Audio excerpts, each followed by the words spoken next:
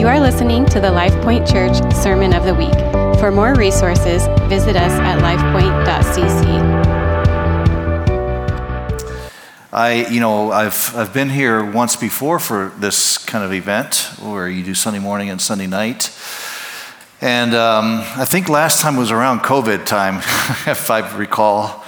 But it was coming here last time, I felt the same emotions are kind of surfacing up inside of me. I love being around the Meyer family. My wife and I we talk things like, is there a way that we can move to Ames and maybe hang out with them? We feel that way. That's how connected we are. And it's just something about what the Holy Spirit does in a person's life, actually. So you get to know people, and it's very easy within the church to know somebody, and know somebody essentially the way you know them is I see them at church, we talk, we have same hobbies and all that.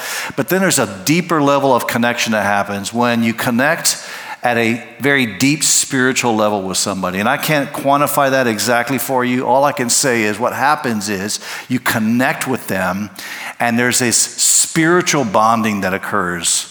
And as hard as you try to break that bond, it's nearly impossible, number one. But then number two, that it's where the real work happens, where you are willing to walk with people and through thick and thin and to love them. And when they're hurting, you hurt, and that's really, you were talking about that, Drew, that's really what the body of Christ is all about. Jesus calls us to those kind of dynamic relationships with one another, where we can walk with each other, where we can do life with each other, where we can encourage one another, where we can build each other up, where we can cry with one another. That's what we are called to. And the relationship that I'm so blessed to have with Tony, with Drew, is that kind of relationship. There's very few people, if they called me and said, hey, will you drive across the state and do this for me? It's not a whole lot of people I'll do that for. But if Tony or Drew called, I would be there. And I'm so thankful to you guys for your hearts, for your, what does it? I think it's, you ever been in a place, and I'm not even preaching yet, but you ever been in a place where you connect with somebody and you realize that you both are kind of running in the same direction? And you're like, oh, wow, let's do this together. Let's run together, right? And I feel that that's kind of where it's at. When I first met Tony, arrived in Iowa City, we sat in I think it was an interview. It was a district interview, I think, right? They were interviewing you for the job at the University of Iowa there, and I sat and listened, and the interview was very sterile kind of interview, like what you're calling and that kind of stuff, but he just started crying there. Like that, Tony never really does that. He never really cries, but he just started crying there, and you just felt the Spirit of God in that room. I remember it was in a little back room in our little church in North Liberty where he just began to weep, and I just knew that this is a man that God has sent here. And he sent, in some selfish ways, he sent for me, and then Drew stole him. Just kidding. But really, though. But sent him for Iowa. Can I say something? I do have a role here. I have a role as the assistant superintendent. Those of you know me, that's not, I don't care so much about that title necessarily. One of the things about that role, though, is that I do have a lot of insight, knowledge of churches across our network here in Iowa. And I just want to speak to you. If maybe you might have taken some of this for granted, but what you have here in Ames with this leadership is a bright light in this state. And I hope you know that. And I know you feel it. I know you come here on Sunday mornings, you feel the presence of God and all, but you need to understand something. There's a lot of churches across this state, not just Assemblies of God, but a lot of churches across the state that just do not have this dynamic. And you should count yourself blessed. And I'm very proud of you guys. Okay, all right, enough of all of that. I need to get moving. I was talking with Drew before he asked me to come, and I was sharing with him, in 2019, right before, it was during the campaigns and election, 2020 election coming up, or whatever it was, 2019, I don't remember the exact year of the election, but I think it was 2019 or 2020, right? Was that the election year? 2020. And it was coming up, and there was just a lot of division and a lot of this stuff going on. And First Peter surfaced up in my heart around that time, and I began to share, and there was a lot of unknowns back then, and we kind of wrestled through that, navigated through as best we possibly could. But it's new ground for us. It was all new ground for us. What is it like to be in a place like this, this kind of environment? And the more specific question is, what is it like, what does it mean for a follower of Jesus Christ to be in an environment like this? We've taken a lot of things for granted of what it means to be a follower of Christ here in America. And so I mentioned to Drew, I'd like to maybe revisit some of that here. And so I'm going to do like a part 1 this morning, if that's okay. And then if you don't like it, I don't have to come back tonight, but I'll do a part 2 tonight. That's fine. In 2015 at a Kansas City middle school, a student was banned from passing out flyers, and it was a flyer that was inviting other students to a Meet You at the Pole event. If you're familiar with a Meet You at the Pole event, you go to before school starts, you meet at the pole, and there's a prayer kind of time. And so they were banned from passing out these flyers, told that you could not do this. And the reason they, in the article I read, the reason they referenced was because there was a scripture verse, and there was too many references to Jesus Christ in the scripture verse and in the flyer. And so I was kept reading the article, and they kind of cited other types of flyers that were posted, at the school, at the middle school, that were allowed. For example, there was a Lil Wayne flyer that was permitted. It's hung by the boys' locker room for 6 months. That was inviting them to something, and the subtext said, good kush and alcohol, and so read the article, and it was like, okay, well, Jesus is too much, but Lil Wayne's okay, and that seems to be the culture that we're living in, doesn't it? And I think you're familiar with that. Now, I'm not here this morning to try to, incite a revolution, maybe not the kind of revolution you might be thinking, maybe a different kind of revolution. That's not what I'm here for this morning. It seems like it's just becoming more and more frequent in our culture that Christianity is being pushed to the margins. It's being pushed out of the marketplace. And we find ourselves in a kind of a difficult situation. For those of us who love Jesus and want to share our story of Christ, it just becomes increasingly difficult to actually do that in a public place. And so the question for us is, how do we live? How do we live as followers of Christ in a world that seems to be, I had a whole list of examples of this that you might be familiar with, but how do we live in a world that seems to be pushing us to the margins? 1993, my wife Christy, she's back there, and our family, our 3 boys, we boarded an airplane at Dallas-Fort Worth Airport, and we flew to Dhaka, Bangladesh. We landed in Zia International Airport there in Dhaka, and when we landed, every bit of our senses were assaulted. Like the smells, we didn't speak the language. Everybody was speaking to us in Bengali. We had no idea what they were saying, We're just kind of navigating, pulling 3 little boys, a 4-year-old and a 2-year-old and a 4-month-old with us, pulling them along, trying to get through this airport. There was a slew of beggars when we went outside of the airport. They were just all over the place. And everything was just, we just knew when we walked out, we are in a foreign land. We don't even know this place at all. And there's just 2 instinctual things that happened to us when that happened. The first thing is that we stuck together. We made sure that we navigated our way through that airport, and that all of our kids were with us, that, all of our bags were with us. We were just sticking together. And the second thing is we made sure that we had our passports, because our passport was our identity in that country. We became very, very aware that we were foreigners in a strange land, that we were actually aliens in Bangladesh.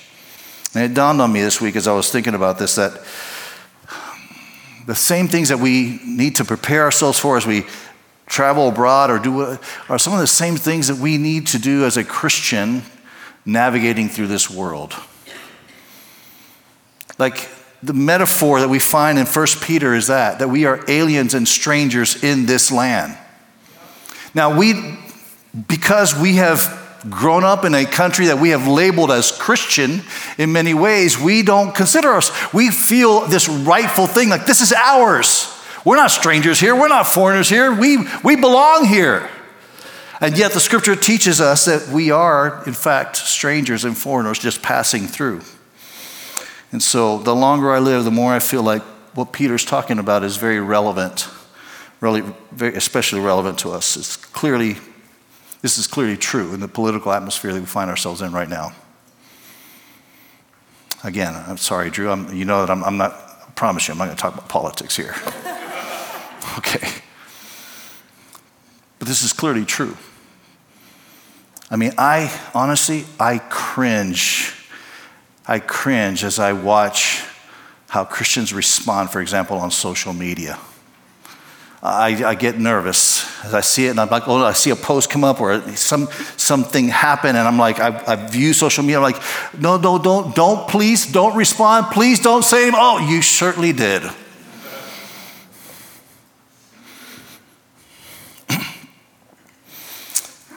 What are we supposed to do?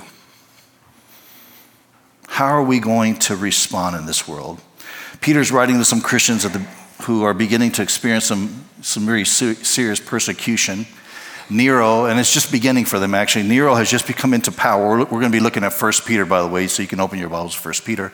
But Nero has just become the emperor. He's in power now, and things are going to just get really, really bad. His audience, these Christians that he's speaking to, are going to face an uncertain future. Many of them have already been arrested. They've been ostracized. They've lost their jobs. These are things that we actually see happening even in our world today. This is going on.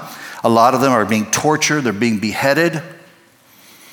They're being utilized in the games. I mean, this is some serious stuff happening to these Christians. And so Peter's going to speak to them about what does it mean to be a follower of Jesus Christ in this kind of environment. Which to me, as I read Peter, I say, this is a very relevant message for us. Like this is something that we need to revisit Peter and say, Peter, what are you saying to us in this world that we live in? So what I want to talk about that, but I think it might be helpful first to, we'll get into the scripture in just a second, but it might be helpful for us first to understand a little bit about what persecution means. There's a Catholic priest who wrote an article, and he kind of, in a very powerful way, details out the stages of persecution. His name is Charles Pope. And this is what he says. He says, stage one of persecution starts with stereotyping.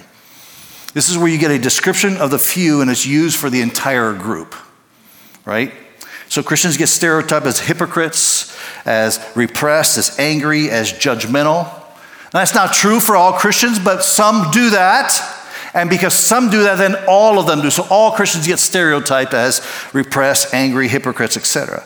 Second stage is vilifying. This is when Christians don't line up with what is culturally accepted, and so they get vilified. Words are used to describe them as people who are taking away the dignity of others. And so they use words like closed-minded, intolerant, bigoted, homophobic. Vilifying often happens and is used because the people that want to feel better about themselves to not like another group, so they kind of vilify this other group, right? The third stage is marginalizing. We see more and more of this happening these days. It's after Christians, they've established that Christians are the enemy of society. They move them into the margins of society. And they say things like, hey, look, it's fine if you have your church. It's fine if you do whatever you want to do in your church, just you can't do it in the public sphere. You just can't be out there in front of everybody, right? And so it's no longer to talk about faith publicly. That's marginalization. Then fourth stage is criminalization. This is where legislation is brought against Christians for practicing their faith. A cake maker who is a Christian decides, I don't really want to make a cake for a same-sex marriage. And so it gets criminalized, okay? And then number 5 is persecuting, to degrees of which could vary widely, but basically heavy fines, loss of property, incarceration, even death. Now, this is nothing new. What I just said, these are the stages of persecution. These things have been happening throughout history. Even recently, it's been happening. There's a pastor that I actually heard speak once who was martyred in Iran, Mehdi Dibaj. In 1994, he was found guilty of proselyting and converting from Islam, and he was basically killed for his faith. And so the question for us is, how do we, as Christians, how do we respond in a world that feels like all of this stuff is happening, like there's this persecution happening, in a world where we become the minority? Now, the tendency for us is that we want to feel discouraged, we feel defeated. Maybe we want to fight back. We want to figure out, this just doesn't feel good. But here's what I'm going to say. Peter is basically setting the stage for us. That really the world that we live in is an opportunity for the gospel to shine even brighter. That's really what Peter's doing here. And this is absolutely true.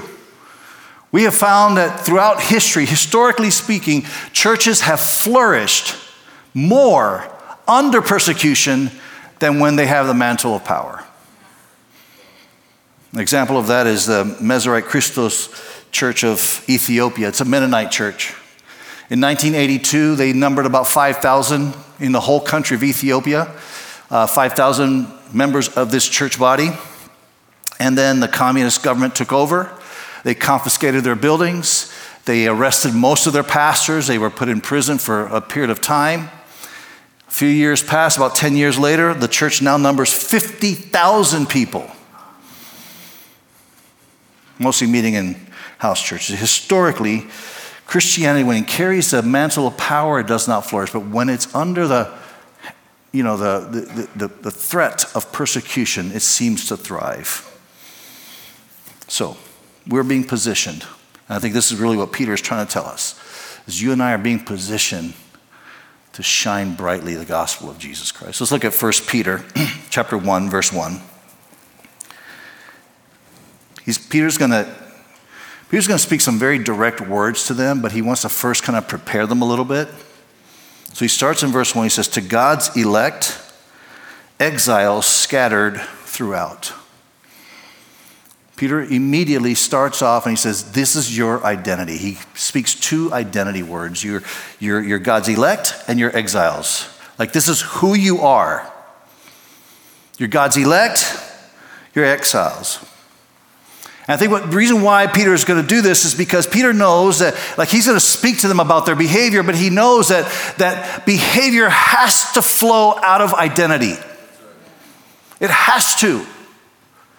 Behavior modification does not work. For me to get up here and tell you, do this, stop doing this, stop doing that. If it's not in your heart, if you don't understand this is who you are, you will never be able to do it. And so Peter understands this, so he tells them, this is who you are. You're God's elect. You've been chosen by God. That is who you are. There's a tendency that when we suffer hardship, when we start going through persecution, that we start questioning these things. Like, God, do you see me?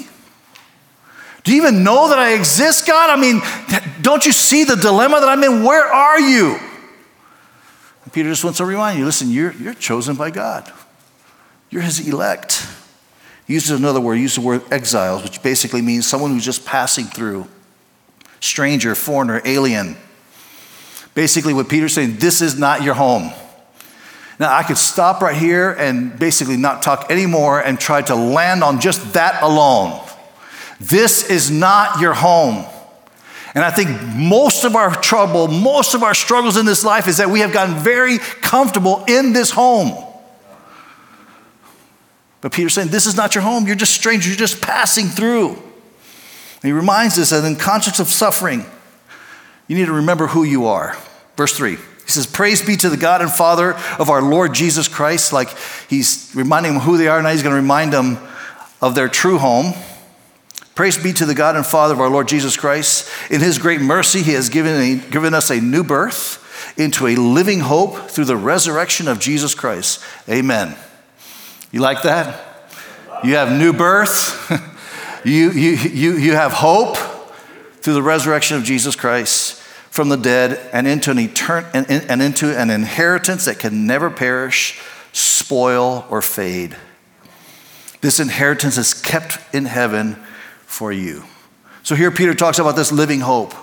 It's a living hope, means it can never perish. It can't be taken away, can't be taken from you. It has been given. If you have been born again, if the word that Pastor Drew used, if you have surrendered your heart to Jesus Christ, you have been given an inheritance. And that cannot be taken away from you. It has been given to you by God himself. Peter's going to challenge these Christians, but he's trying to tell them, listen, this is who you are. Remember this. He's going to have some very strong words, but he's setting them up, basically, before he starts challenging them. He's letting them know that their behavior must flow from an understanding of who they are. Do you know who you are? I know. I mean, I've been pastoring for some time, and Pastor, you probably understand this, that some of our biggest challenges is just convincing somebody, as a follower of Christ, this is who you are. And because this is who you are, this is how you can live. Now, not so much this is how you should live. Yes, this is how you should live for sure. But sometimes I think we shortchange ourselves because we don't really fully understand that we are sons and daughters of God, that he is our Father. We treat him sometimes like he's an adopted parent, like doesn't really like me a whole lot.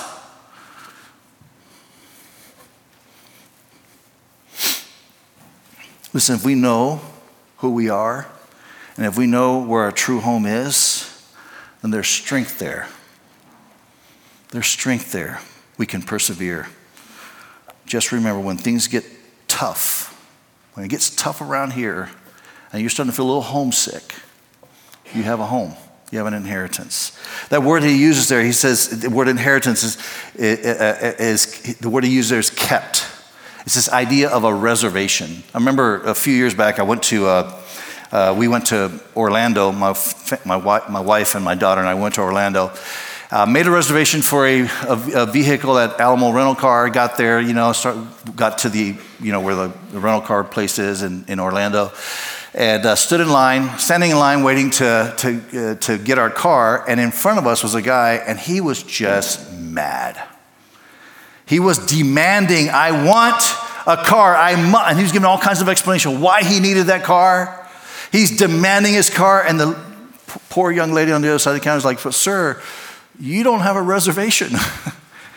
And so he was like angry, he's cussing, and he's saying things like, and he even threatened, he said, he was going to use his considerable influence and power to bring down this Alamo rental car company, and all that stuff. It actually was kind of entertaining, because I'm sitting back there like, I'm just eating popcorn. Like, this is, free entertainment in Orlando is good. So I'm like eating popcorn, like, I'm not eating popcorn, but I was just standing there just being entertained by this guy. So finally the guy ends up leaving without a car, has to catch a taxi, move on. And I walked up to the counter, and I wasn't distressed. I wasn't afraid. I was smiling. I walked up and I said, hey, I'd like to get my car. And he said, do you have a reservation? I certainly do. And there was no problem there. And I think this is really what Peter is trying to convey. He's trying to tell us, listen, you have a reservation in heaven. And because you have a reservation in heaven, you don't have to panic.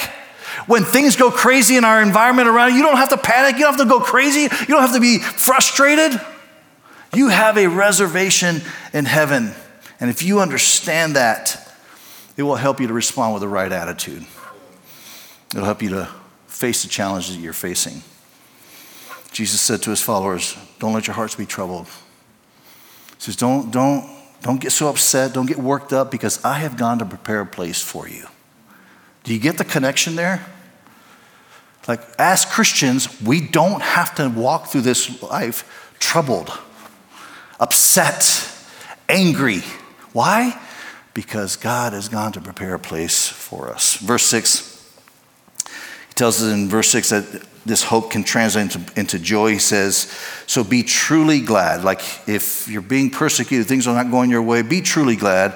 There's a wonderful joy ahead, even though you must endure many trials for a little while. Like he reminds them, this is temporary. These trials will show that your faith is genuine.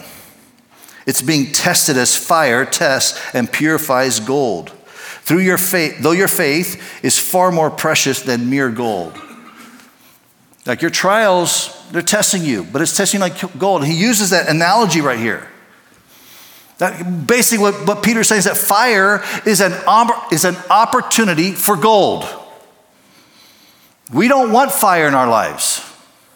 None of us naturally want to go through difficult circumstances, but here's when it does happen, know that there's a purifying that can take place in your heart and in your life and in your family.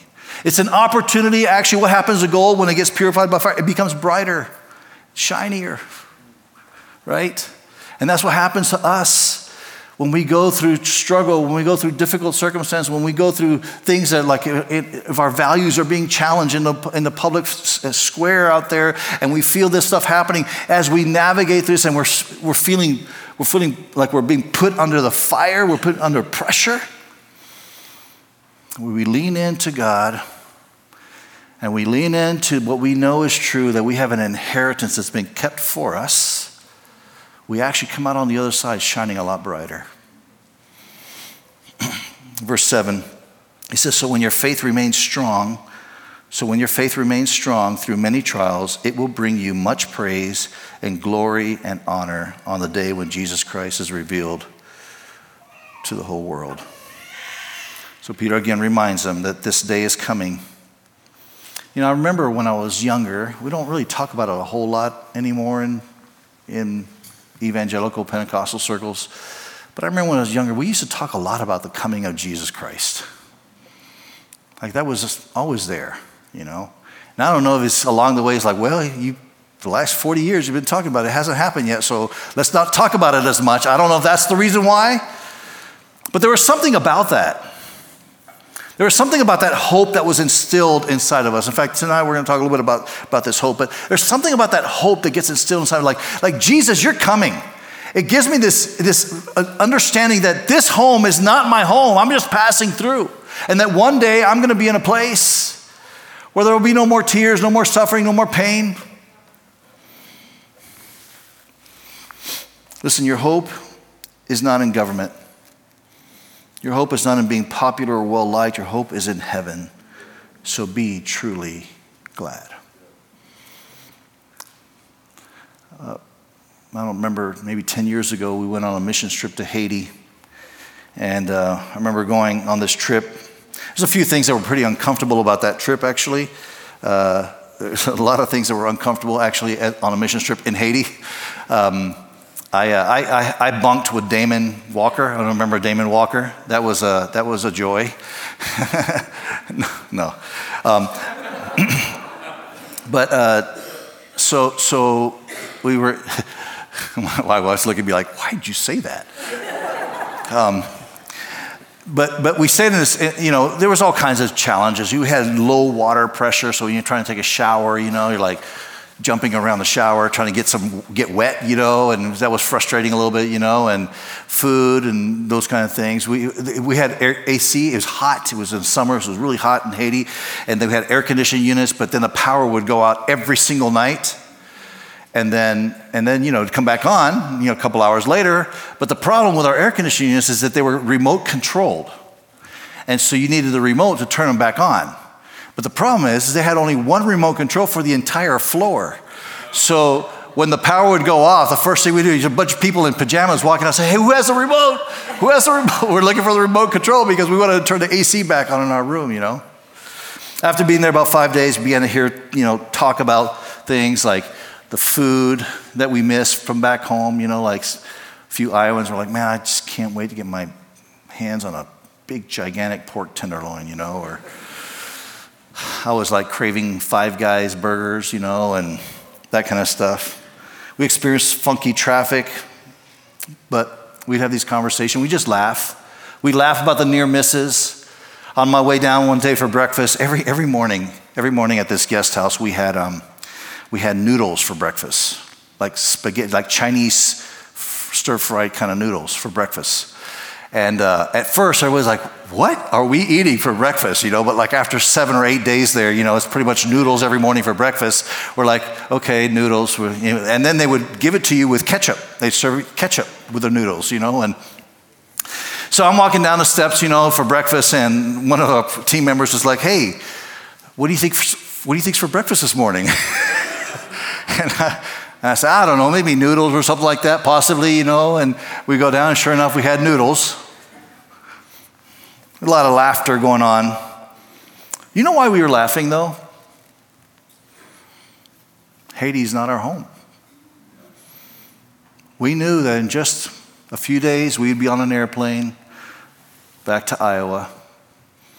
And we'd land in Iowa, and I'd probably stop at Five Guys on the way home. I'd get in my shower at home, and I'd have a full pressure shower. It was not my home. And I think this is really, it's this realization that makes all the difference in the world for us. So if we could get that in our head and get that in our spirit, I'm just passing through here, and I'm just going to honor Jesus as I pass through here. We become the force that God has called us to become in this world when we do that. A beautiful example is found in Acts chapter 13. Paul and Barnabas, they're on the way, they're preaching, and they're in Pisidian Antioch. And they get to Pisidian Antioch, they start to go into the synagogue to preach, and they start preaching in the synagogue. A lot of people accepted what they had to say, but then the next day, this huge crowd comes to listen to Paul and Barnabas, and they're kind of big crowd, and so the leaders of the synagogue got a little bit upset. And it tells us in verse 50 that they began to heap insults at Paul and Barnabas. Like they were angry, and they were, just making all kinds of accusations. Verse 51 says this. You've heard this verse before. They shook the dust off their feet. They shook the dust off their feet and just moved on. I like how the Message paraphrases that passage. It says, Paul and Barnabas shrugged their shoulders and went on to the next town, Iconium, brimming with joy and the Holy Spirit, 2 happy disciples. Can I ask you a question? Is it possible for you to have joy and happiness in an environment that we live in? I think we're all like intellectually, that's the right answer, say yes. That's the right answer, you better say yes, right? But truly, how disturbed are you sometimes when things happen around you? Does it affect your spirit? Does it cause you to say things that you should not say or do things you shouldn't do? Does it cause you to shrink back? So the question for you and I is, how are you going to respond when it feels like your faith and the values that you hold are being challenged? And it begins with a right heart. It begins with a right heart. We're homesick, but we're happy. And when I say homesick, I'm not saying homesick like for Iowa. I'm saying homesick for heaven. Because I know that I have an inheritance kept for me. Like if I could just put my focus in on that, then the things around me just become, they just diminish. They just diminish. We're happy because we're here only for a short while. I think we must look awfully shallow to the world when we come into a building like this and we raise our hands in worship and we praise God and we hear the word of God preached to us, and then some politician makes a bonehead decision and we're like, and we're posting all kinds of crazy stuff on social media, and we're angry and we're talking to other people about it. People are like, wow, are you sure your God's on the throne?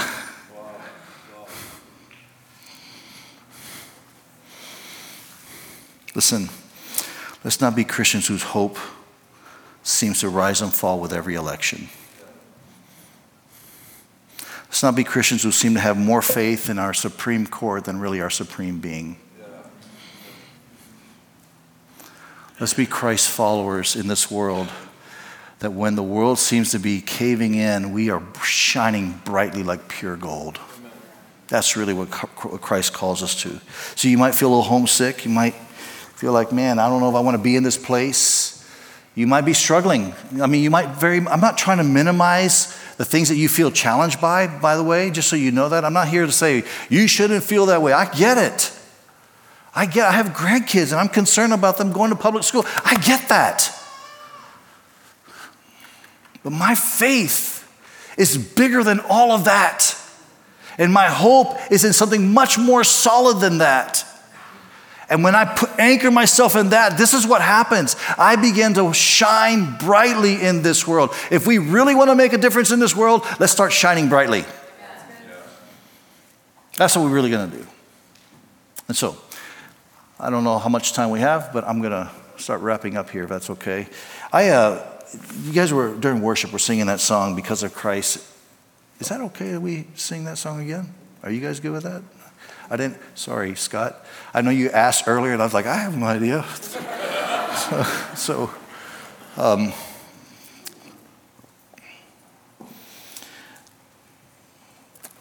There's some families that I know in our church. It's really broken my heart.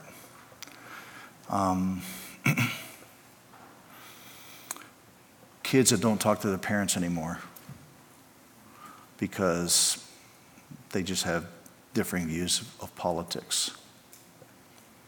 That's broken my heart. Families that have just separated because of that. There's people who have left Life Church because we just weren't vocal enough about the political situation that we were in.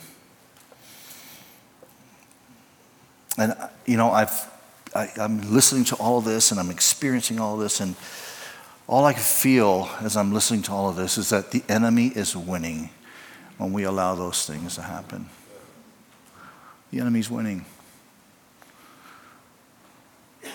God never wanted, especially when everybody calls himself a Christian, God never wanted a father not to have a relationship with a daughter. Especially if you both call yourselves followers of Christ. Wait a minute, that doesn't make any sense. And yet it is happening. And I think a big reason it's happening is because we don't understand where our true home is and what our true anchor is. Our hope is not in this environment that we find ourselves. Our hope is in Christ and Christ alone. I love that image there. I hope that is embedded in your heart, because if you're doubtful about anything, if you're worried about anything, if you're afraid of anything, you can look at that image and know that that's where you will find hope, is in Christ and Christ alone. This has been the LifePoint Church Sermon of the Week. For more resources, visit us at lifepoint.cc.